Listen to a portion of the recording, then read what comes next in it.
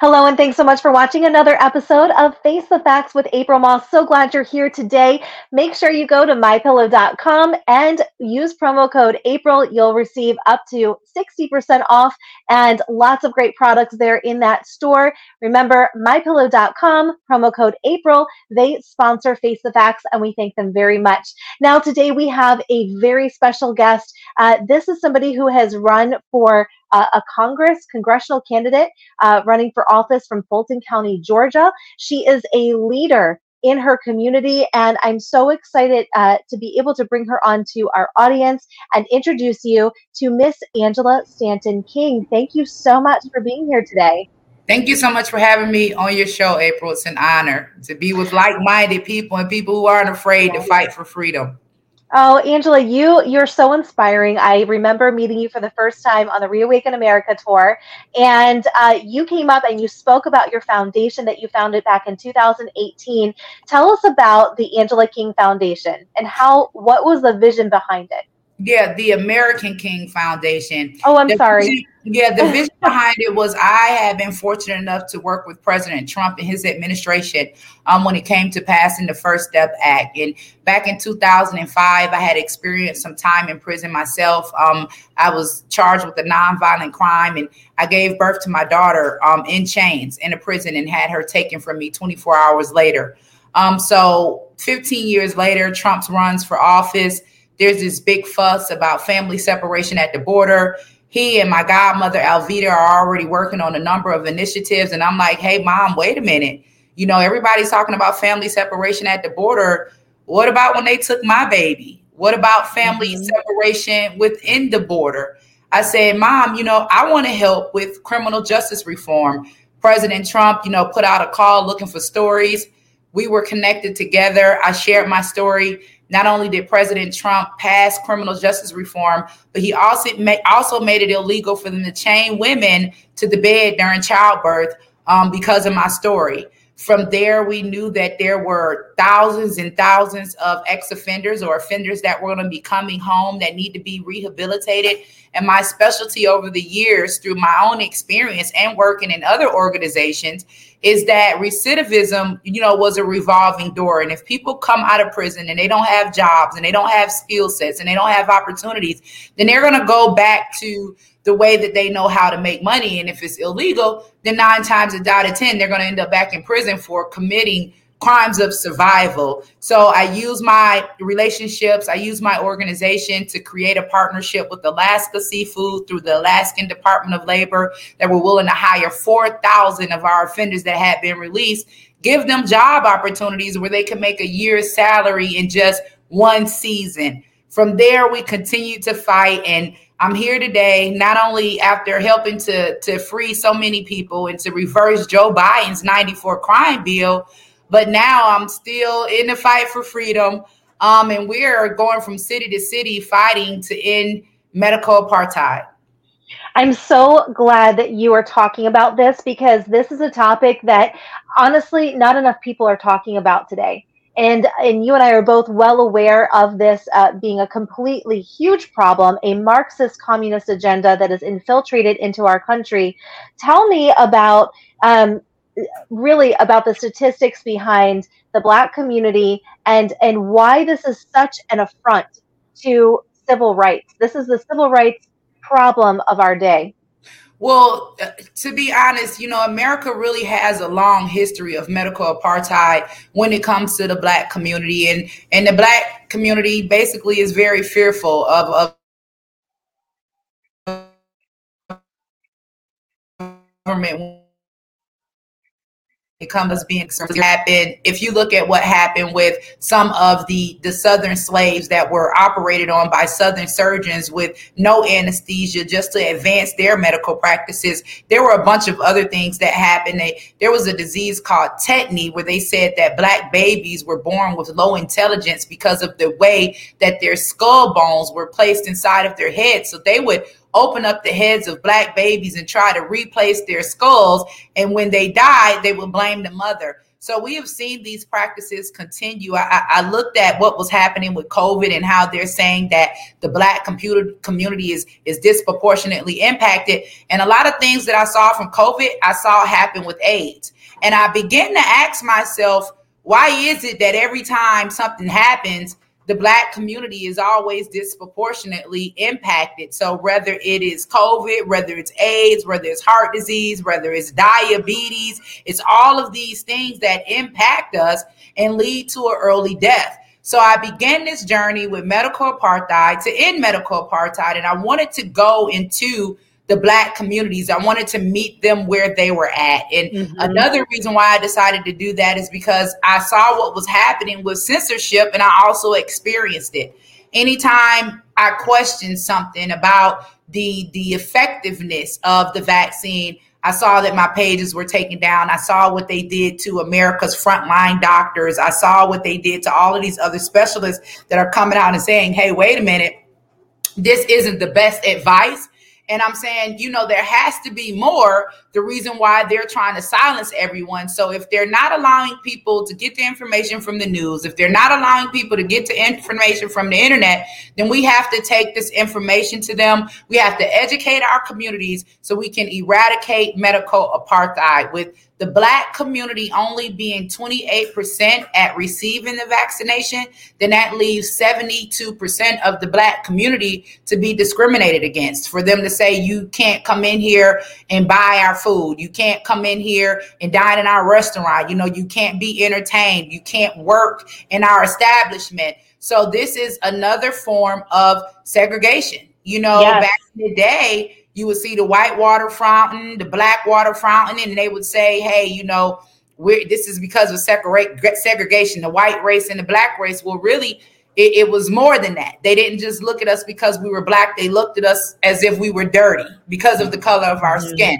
So you had the clean versus the unclean. And today we have the vaccinated versus the unvaccinated. And somebody has to stand up and somebody has to fight back. And we have to say, hey, we're just asking, and we're not conspiracy theorists, but if there is a depopulation agenda, are Black Americans the first to go? It is the question that needs to be asked. And, it's circulating all across social media as well. Videos of people in New York City, which now they have the vaccine passports, who are walking down the street and taking video and saying, look at what's happening at these restaurants. You have the white people sitting inside eating because they're educated and vaccinated, and you have the Black community sitting outside of the restaurant, not allowed to enter in because they're unvaccinated. It's disgusting to me, and it should be highly alarming. This should be at the top of every news headline. The fact that this is continuing to take place is horrible. It's crimes against humanity. It's disgusting. It's wrong. And I'm so grateful that you're speaking to the community about this, because it's not okay, and more people need to get upset about this. More people need to get upset, but before they can get upset, they have to be educated, because they have to know what's happening. They need to know who's doing it, and then they need to know what they can do to stop it. And that's kind of what our tour and our organization is all about, is in addition to the education, but providing them the resources and equipping them with what they need and the know-how in order to stand up and fight for their rights. And the only way to go against this tyranny is to do not comply. That's right. Absolutely. So tell me a little bit about some of the cities that you're planning on going to have your speaking engagements. Is this something that you're planning on doing? How many people typically come to these events that you hold? I have been so amazed by the turnout that we've gotten from these events. We started in Atlanta. We left Atlanta. We went right to Brooklyn, New York, right in the hood. We left Brooklyn. We went to LA. Each and every wall turned out. The line is wrapped around the building.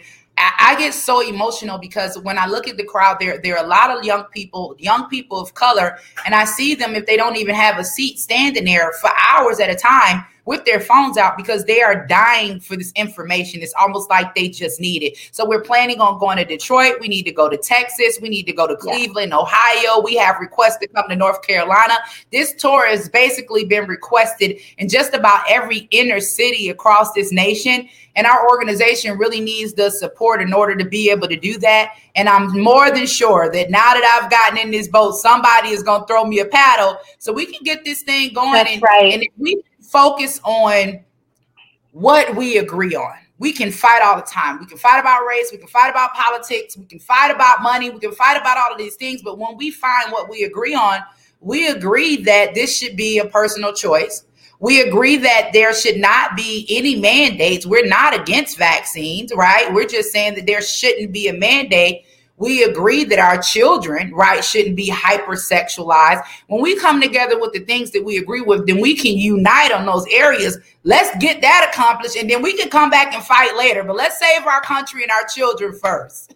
I love it. Would you like to share with us as well? And by the way, your website is right here. Head over to Angela's website right now. Make a donation to support her cause, because it takes finances to be able to travel to all of these cities and be able to speak to all of these groups of people. And, this is clearly a need that has to, that has to be able to be brought to the people, because this is a very critical time in history. People are facing losing their jobs. And as I was on your website earlier today, I really loved that you also give people legal references. You give them help for if they need religious exemptions or medical exemptions. So Angela's website is a great resource for you to use depending on what you need in order to keep your job, if there's mandates that are coming down. But Angela, you're also very passionate about speaking to the fact that you feel like, and I agree with you, that there's an over sexualization of young people, and especially to try to, I would say, feminize men today, and specifically seeing it targeted against the Black community. Would you please share your thoughts on that? Well, from my own personal experience, and I know a lot of people may remember me from Dr. Phil. I wasn't the person that you're looking at today. I was really, really upset when I was on that episode, but I have an adult son who has now decided to transition. And it was something for me that was very hard to deal with, because being a single mother that fought hard to raise, my men to be decent men, I always looked at them like one day, okay, they're going to be the men, they're going to be the pillars, they're going to stand up, to be able to take care of and provide for their families. And I just never really saw a benefit in Black women, especially when we know that the fatherlessness rate in our community is extremely high. And we know that we're always talking about, protect Black women, that we would all be going with this agenda that targets our children. Now, let me be clear. I'm sorry, I'm not against an adult making his decisions, but when we see liberal indoctrination coming down through our schools directly from our government, teaching our preschoolers 3, 4, 5, 1 second. Mm-hmm. I know you can edit that. Like, let me cough before I choke out here. Okay, I'm ready. When I look at the liberal indoctrination that's coming down through our government and to our schools, where they are having teachers teach children as young as 3, 4, and 5 years old about sexual gender and sexual orientation and sexual choice, I get very, very concerned. And they're doing it under the guise of equality. They're doing it under the label of LGBTQ. And I have to be clear again, because people like to say, you're anti this, you're homophobic. But if we're really going to have a conversation about what LGBTQ is and what it represents, when we take the letters and we don't abbreviate them and we sound them out, we know that L, is for lesbian and B is for bisexual. And then we know that these are all sexual preferences. So when did we begin to tie sex with children? So just imagine, a 4-year-old who they're saying, hey, they can choose their own identity, or they can transition, or can freely say, hey, I'm gay, or a 4 or 5-year-old saying that they're bi.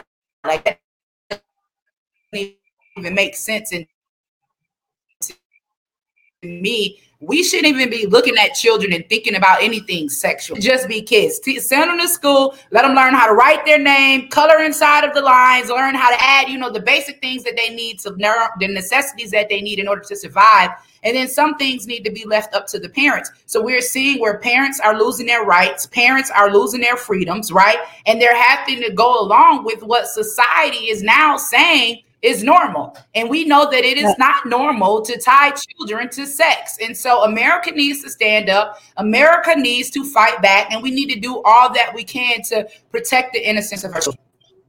You're exactly right. And I love your boldness and courageousness of this, because it's a difficult topic to talk about, because it's becoming so part of what is considered to be socially acceptable, that parents who aren't grounded are tend to fall into this category of saying, well, I don't know, maybe I'll just let them choose. And I mean, any mother who has had more than one child knows that a 3 and 4 year old, I mean, if they want to be a dinosaur one day, right, that doesn't make them a dinosaur. If they want to dress up like a puppy dog, that doesn't make them an animal, right? These are things that children are children, and so they're exploring and all these things. And you're right, you're exactly right. And I think too, it comes down to the content that people are allowing their children to consume that reinforces these ideas as well. We have to be wiser as parents to be protective over what our children are watching and absorbing, in their ears as well. Yes, so true. I couldn't agree with you more. And I think that, that's what's important to me. I thank God kind of for the boldness that he's given me to say, hey, guys, wake up. Are we really, really paying attention here? And when are we going to begin to stand up and fight back? I mean, many of us may feel like it's too late, but it's never too late. So I just want to encourage anybody that's watching right now, if I can turn my life around and become this pillar of strength that I am today for so many people, you can too. And we all need each other.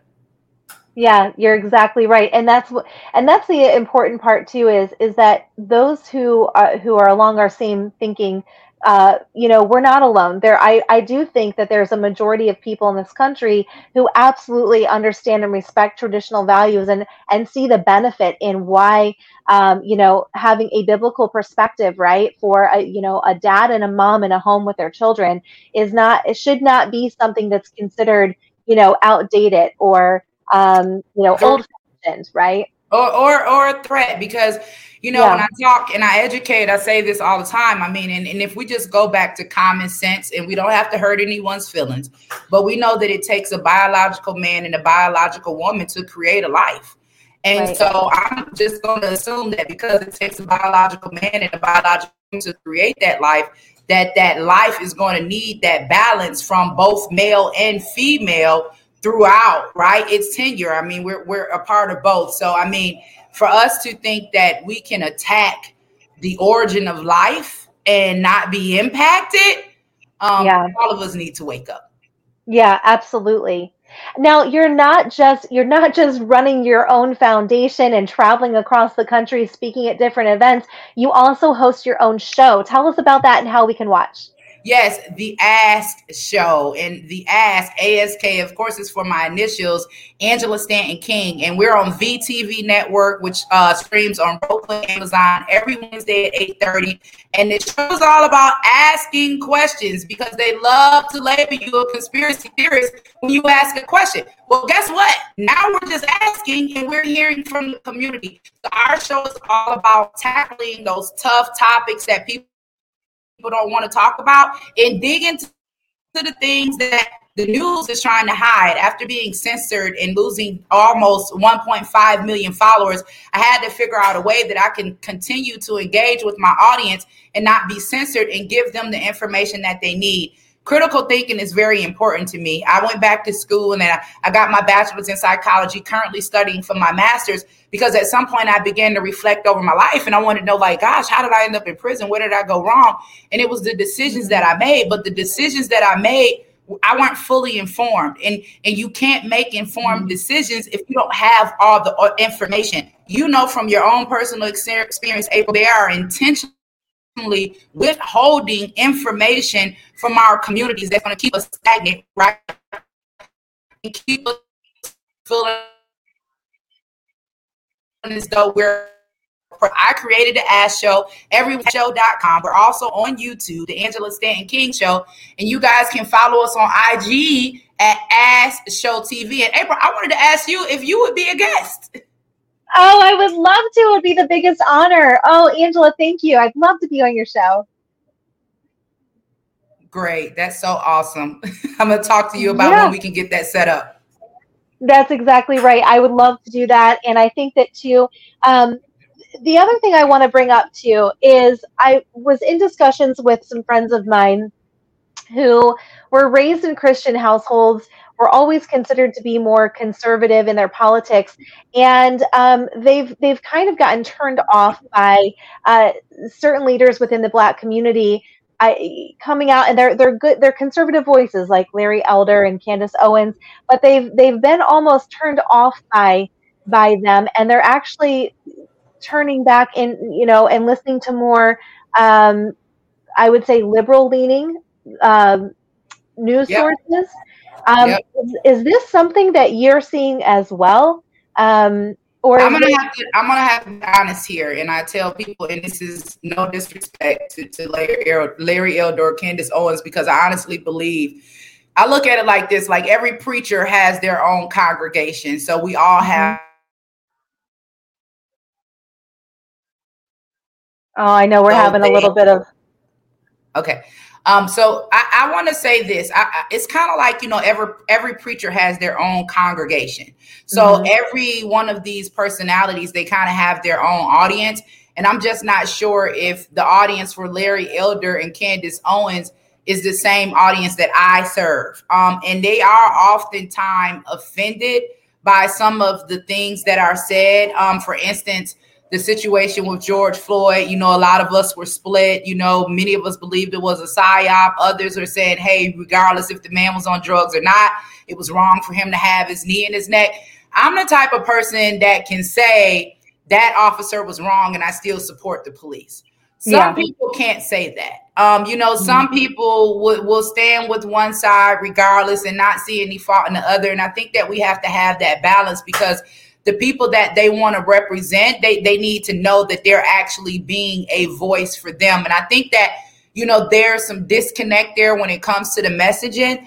And when it comes to our party and what we're trying to do, I think that we kind of have to just get smart and understand that the message is just as important as the messenger. And when we go into certain communities, then we need to determine who do we send into those communities and who would those people better relate to. So, there's an audience for Larry, there's an audience for Candace, there's an audience for Angela. If we tried for 4 years to get Candace to bring that audience in and it didn't happen, maybe that's not her audience and we just need to go with someone else. But at the same time, we can move in unity. We can move in love. We don't have to hate, because at the end of the day, the goal is that we need to win as many minds and souls as we possibly can on this journey.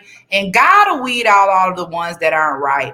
We just have to focus on what we're doing. And it took me a minute to get to that point, because I used to feel like, gosh, I'm out here, I'm doing all of this work, and I'm in the community and they relate to me. Like I lived here with them, like they know. And then as soon as I walk in somewhere, they say, oh, you just a Candace Owens wannabe. And I'm like, dude, give me a chance. You haven't even heard me. So, there is more than one type of Black conservative, and we need to make sure that we're sharing that message and that we're giving everybody access to the same platforms to have their voices heard.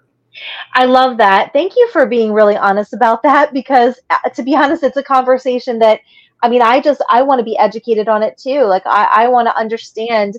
And I think that it's really valuable what you said, and incredibly critical, because you're right. The George Floyd murder, death, was something that I saw the biggest division within the Black community out of my friends.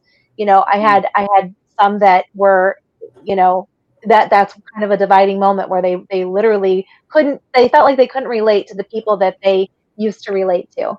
Right. It was a very divisive time, I think. Yeah. And when in the Black community, we are emotional. We know we watch this government play on our emotions and use our past against us. And in a time that's sensitive like that, it's almost kind of like,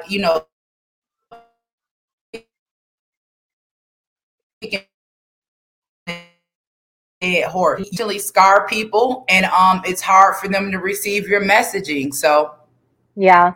One last question before we go, and I hope it's okay. I didn't ask you this ahead of time, but were you aware that just coming up very shortly, the Chicago is going to be voting on whether they are going to start giving out reparations? Were you familiar? Were you aware of that?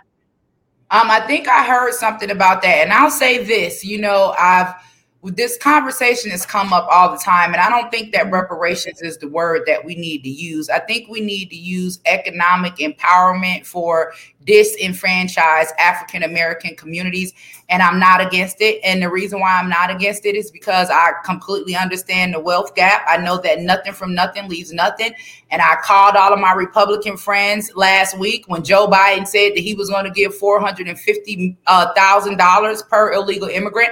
And I said, this is your chance to show that administration and that party is truly racist. I say, if they can give $450,000 per illegal immigrant, then they can do something to help economically, to help empower the Black Americans in America economically. So they need to figure that out. And I said, whichever Republican is going to be bold enough to do this and to get up and stand up in Congress and say, hey, wait a minute, Black Americans have been here all of these years. We got 3.5 million Black people still living in poverty. We got 62% of our prisons filled with Black Americans. We have so many Black homeless people, right? Black failing schools.